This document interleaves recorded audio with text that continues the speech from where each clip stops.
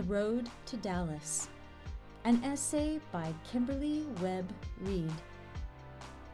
This essay by Kimberly Webb Reed tied for first place in the 2020 Richard H. Cracroft Personal Essay Contest, sponsored by BYU Studies. On November 21st, 1993, the world dozed in watery light, and I felt off balance as the northern hemisphere listed away from the sun. Seasonal blues made watching PBS all day seem like a reasonable choice. On screen, a Ford Lincoln Continental zipped through Zapruder's frame. Tomorrow would be the 30th anniversary. Old news footage aired to commemorate the assassination, and I watched as if America's end of innocence were happening live along with my own. Seeing Jackie statuesque in bloodied nylons, I mourned like I'd discovered the 35th president was my long-lost grandfather. I was 13 and had never heard of Camelot when I became a believer.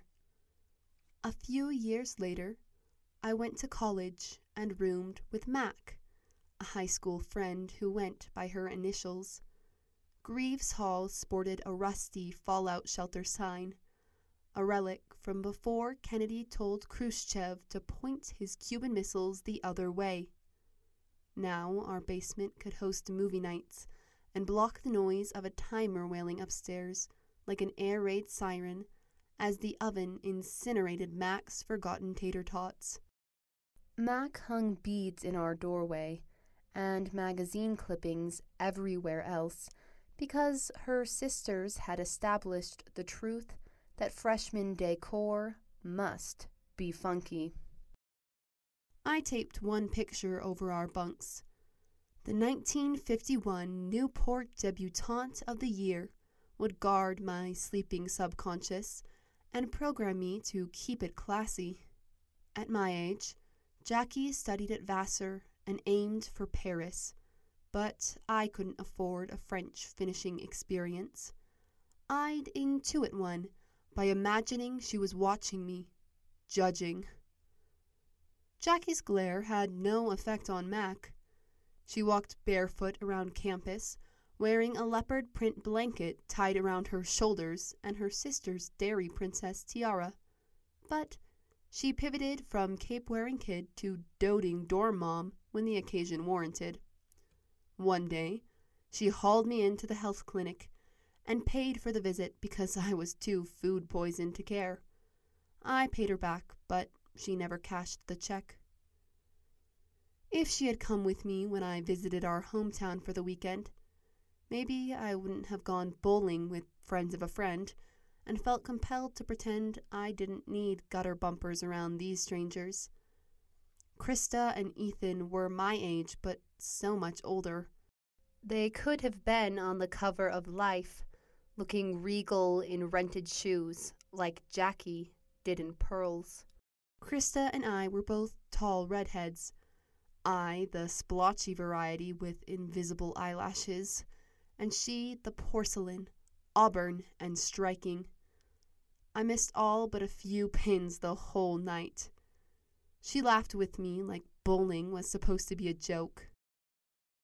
Back in the bomb shelter, Mac glitter-glued magazine clippings to her aloe vera pots and supplied the plant with a pet gummy shark. In a few years, she'd teach English in China, maybe go on a mission, and then meet her husband.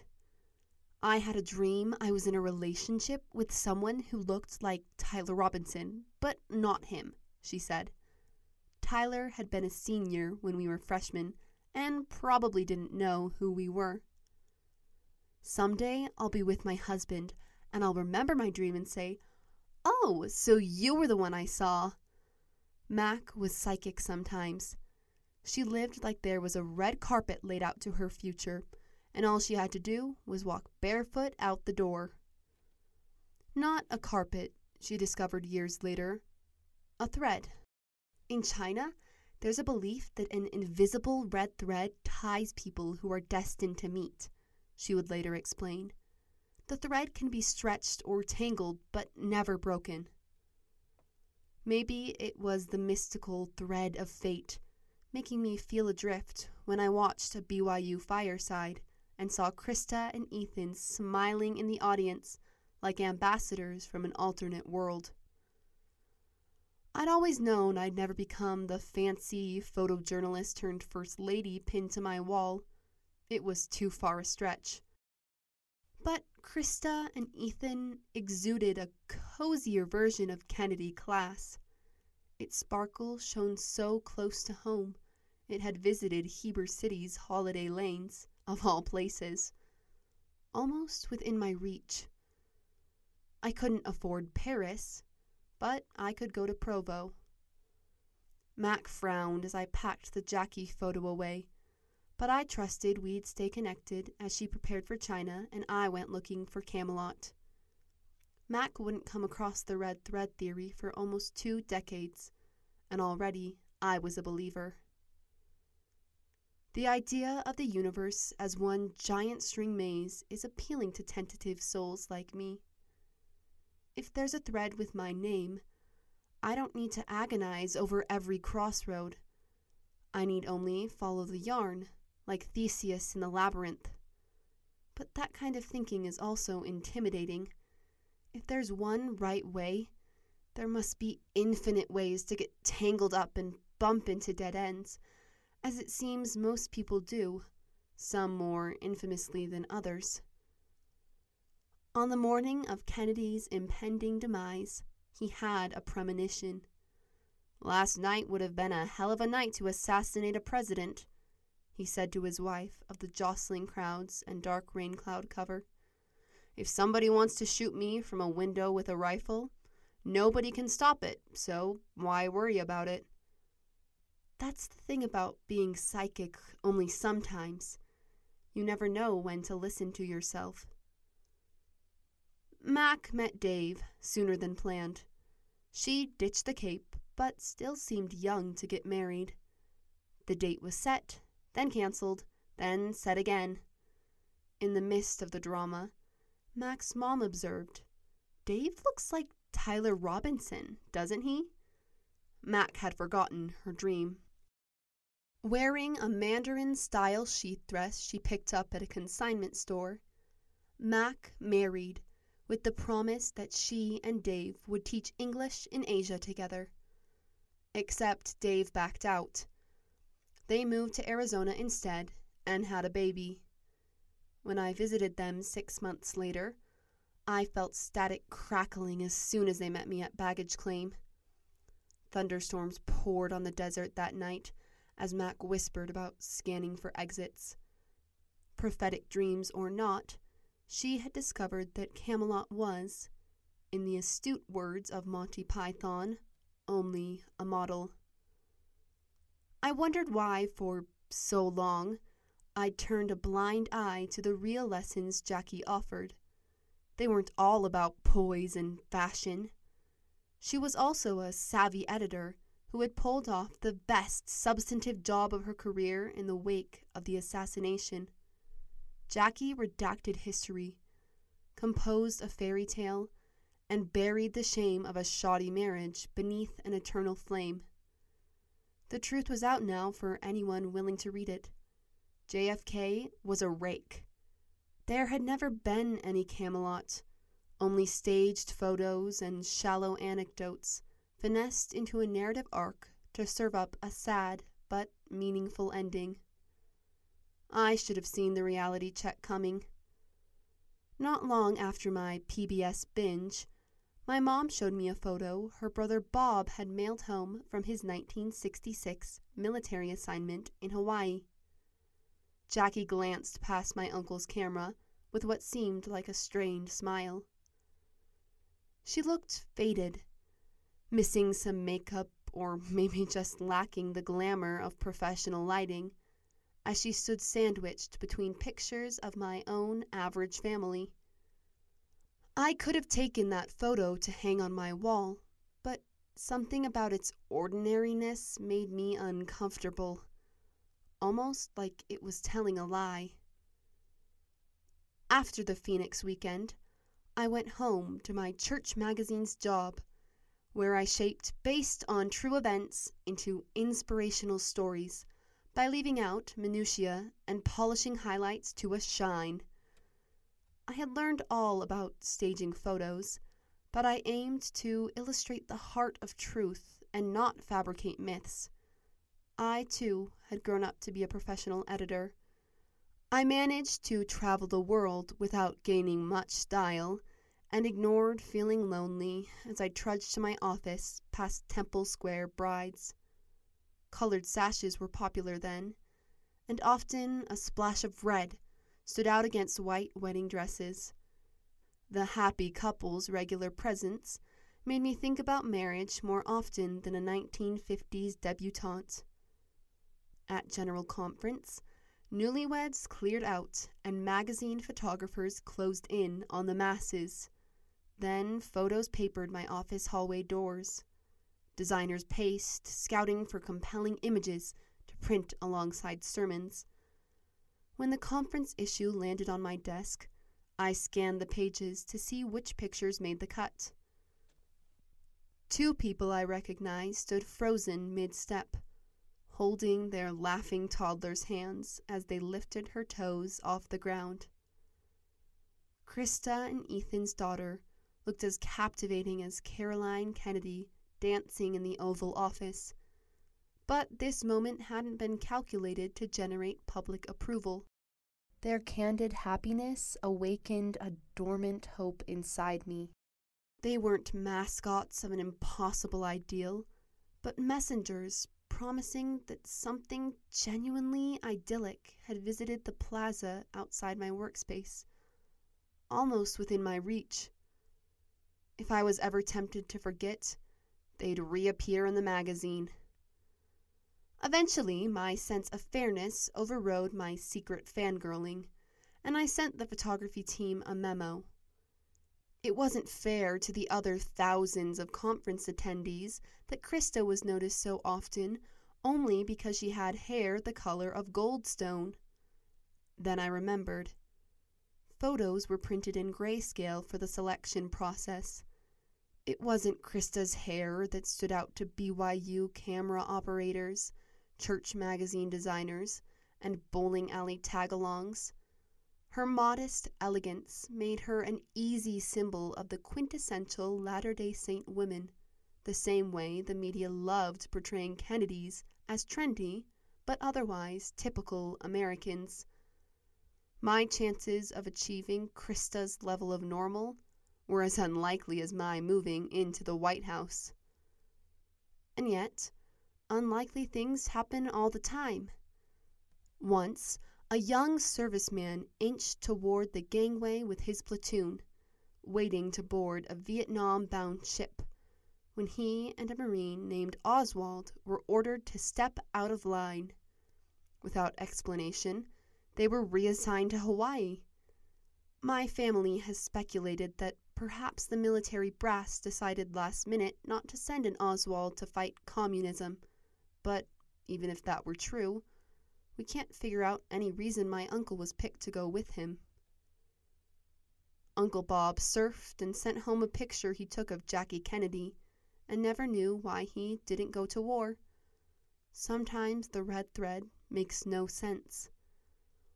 Other times, the unlikely is too meaningful not to see some design in it.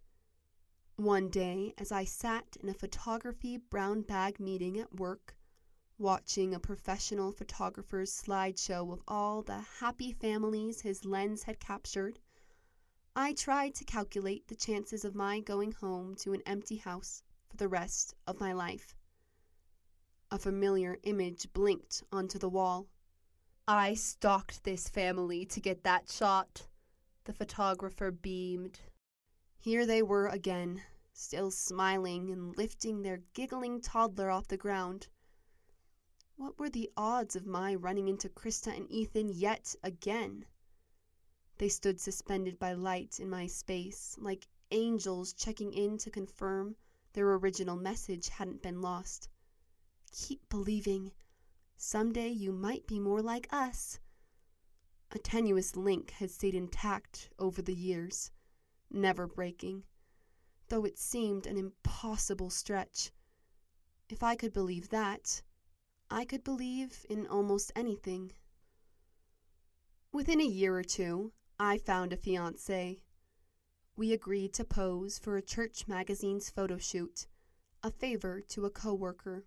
How chic were we? Not very. Even the best lighting and staging couldn't completely alter the facts.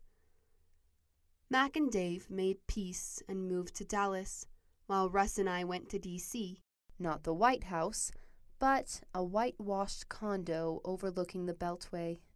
Beyond the sea of silent headlights, an eternal flame flickered. One summer afternoon, we took our young daughter for a walk in Arlington. Kennedy's weak flame licked at the oppressive air, as if depressed to still be burning in this humidity. I wondered how Jackie had managed to get such an ostentatious grave marker approved. Did the expense of a president's monument depend only on how dramatically he exited office? To me, Kennedy's legacy included at least as many embarrassments as victories, the most offensive being his predatory lust for a legendary number of mistresses. Feeling smug, I decided Jackie had chosen an apt symbol for her husband's memory after all. And yet, if I harbored such disdain, why had I braved the miserable heat index to pay my disrespects? "Be quiet," I whispered to my fidgety daughter. "This is considered a sacred place." A few tourists wiped away tears. We milled around the memorial the way I had circled Kennedy myths, as if we could discover a more satisfying ending than the one Jackie had constructed. Now she lay beneath the flame she helped ignite. Flanking the famous graves, 2 smaller markers were framed in stone and moss. Baby daughter, August 23rd, 1956. Patrick Bouvier Kennedy, August 7th, 1963 to August 9th, 1963. I felt a jolt of kinship when I noticed the dates. My brother had died in August too, the same way Patrick had gone, struggling for breath with premature lungs, while his mother awaited word at another hospital. Before Patrick was transferred, some say Jackie reached into his incubator to stroke his hair. My mother can't remember the only time she saw my brother alive, but my dad watched mothers and sons' gurneys pass en route to recovery and the waiting helicopter.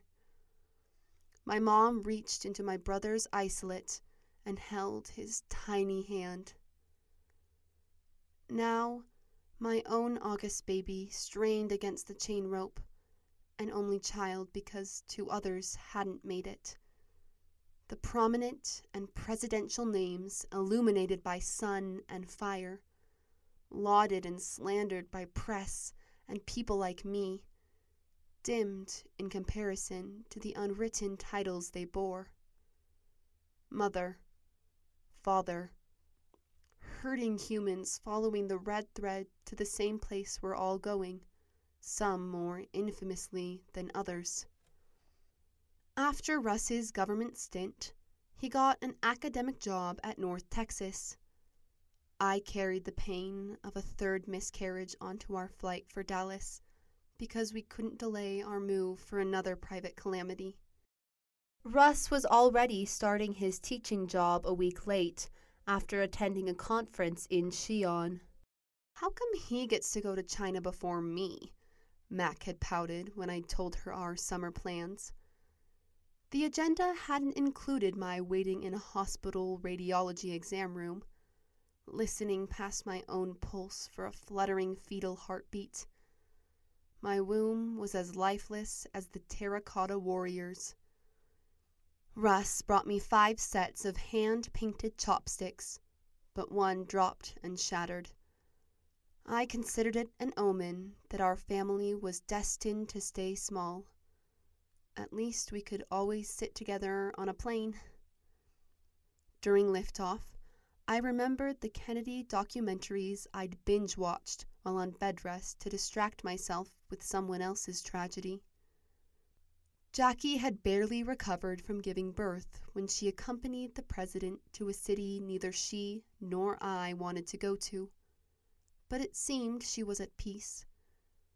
Perhaps Patrick's 38-hour life had brought his wandering father home. Now, filled with dread and resolve, the first couple set out to win back Nut Country, as Kennedy called it. Nothing says fail like a big white X in the road. I didn't want to live in Nut Country, but it was the only offer we had.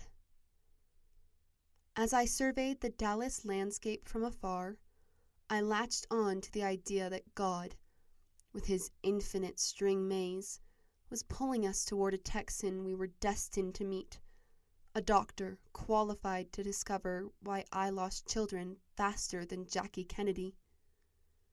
In the quiet hours after the documentaries ended, I had researched physicians and narrowed my choice down to 2.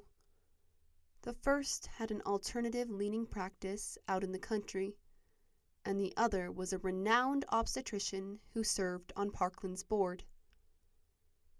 I imagined being sent to the hospital for another emergency ultrasound.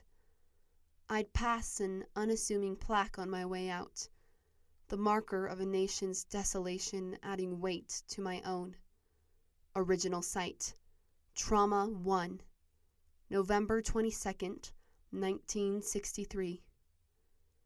Parkland's radiology department stands where Jackie kissed her dead husband's body from barefoot to face in an intimate moment she couldn't have staged. When I heard that story, I wavered. Maybe Camelot wasn't an intentional manipulation, but the same grasping we all do at funerals when we cling to rare and poignant scenes as if they were the whole. Jackie walked out of Parkland, wearing her husband's blood, like it was a messy thread lashing his departed spirit to hers, and she didn't want to let it go. I knew if I ever set foot in that hospital, I would feel her ghost walk with me. I chose the country doctor. Though I didn't feel any pull toward Dallas, Matt claimed she felt it for me. "I always knew you'd end up here," she said. After we landed, she loaded us down with groceries. I wrote her a check. She never cashed it. She and Dave soon caught a plane to Shanghai and brought home a daughter who had been waiting for them since before Max searched for a path out of Phoenix. Their threads had been stretched and tangled, but never broken. Mac knew she'd teach English someday. She just didn't know it would happen in Texas. Maybe we should adopt, I mused to Russ. What if, while I prayed for a heartbeat, our Chinese child's heart was already beating in rhythm to Russ's footsteps walking the roads of her homeland? It was a nice thought, but we didn't feel moved by it. We still wait, tentative souls, watching our narrative emerge.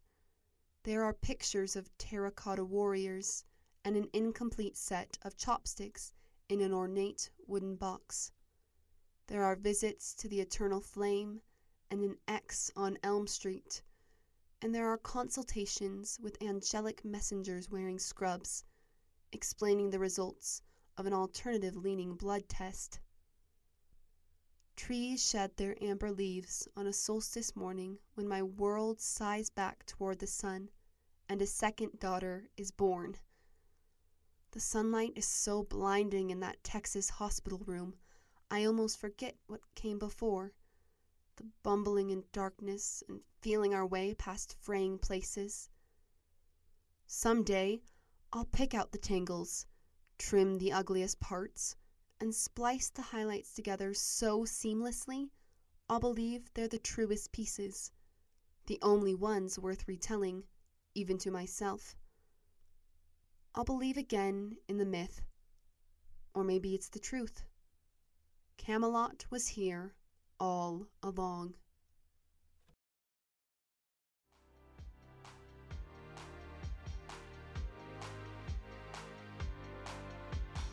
This is an audio production of BYU Studies Quarterly, read for you by Susanna Bezoyan and Elizabeth Tagg. BYU Studies publishes scholarly insights informed by the restored gospel of Jesus Christ. For access to additional articles, essays, and more, please visit byustudies.byu.edu.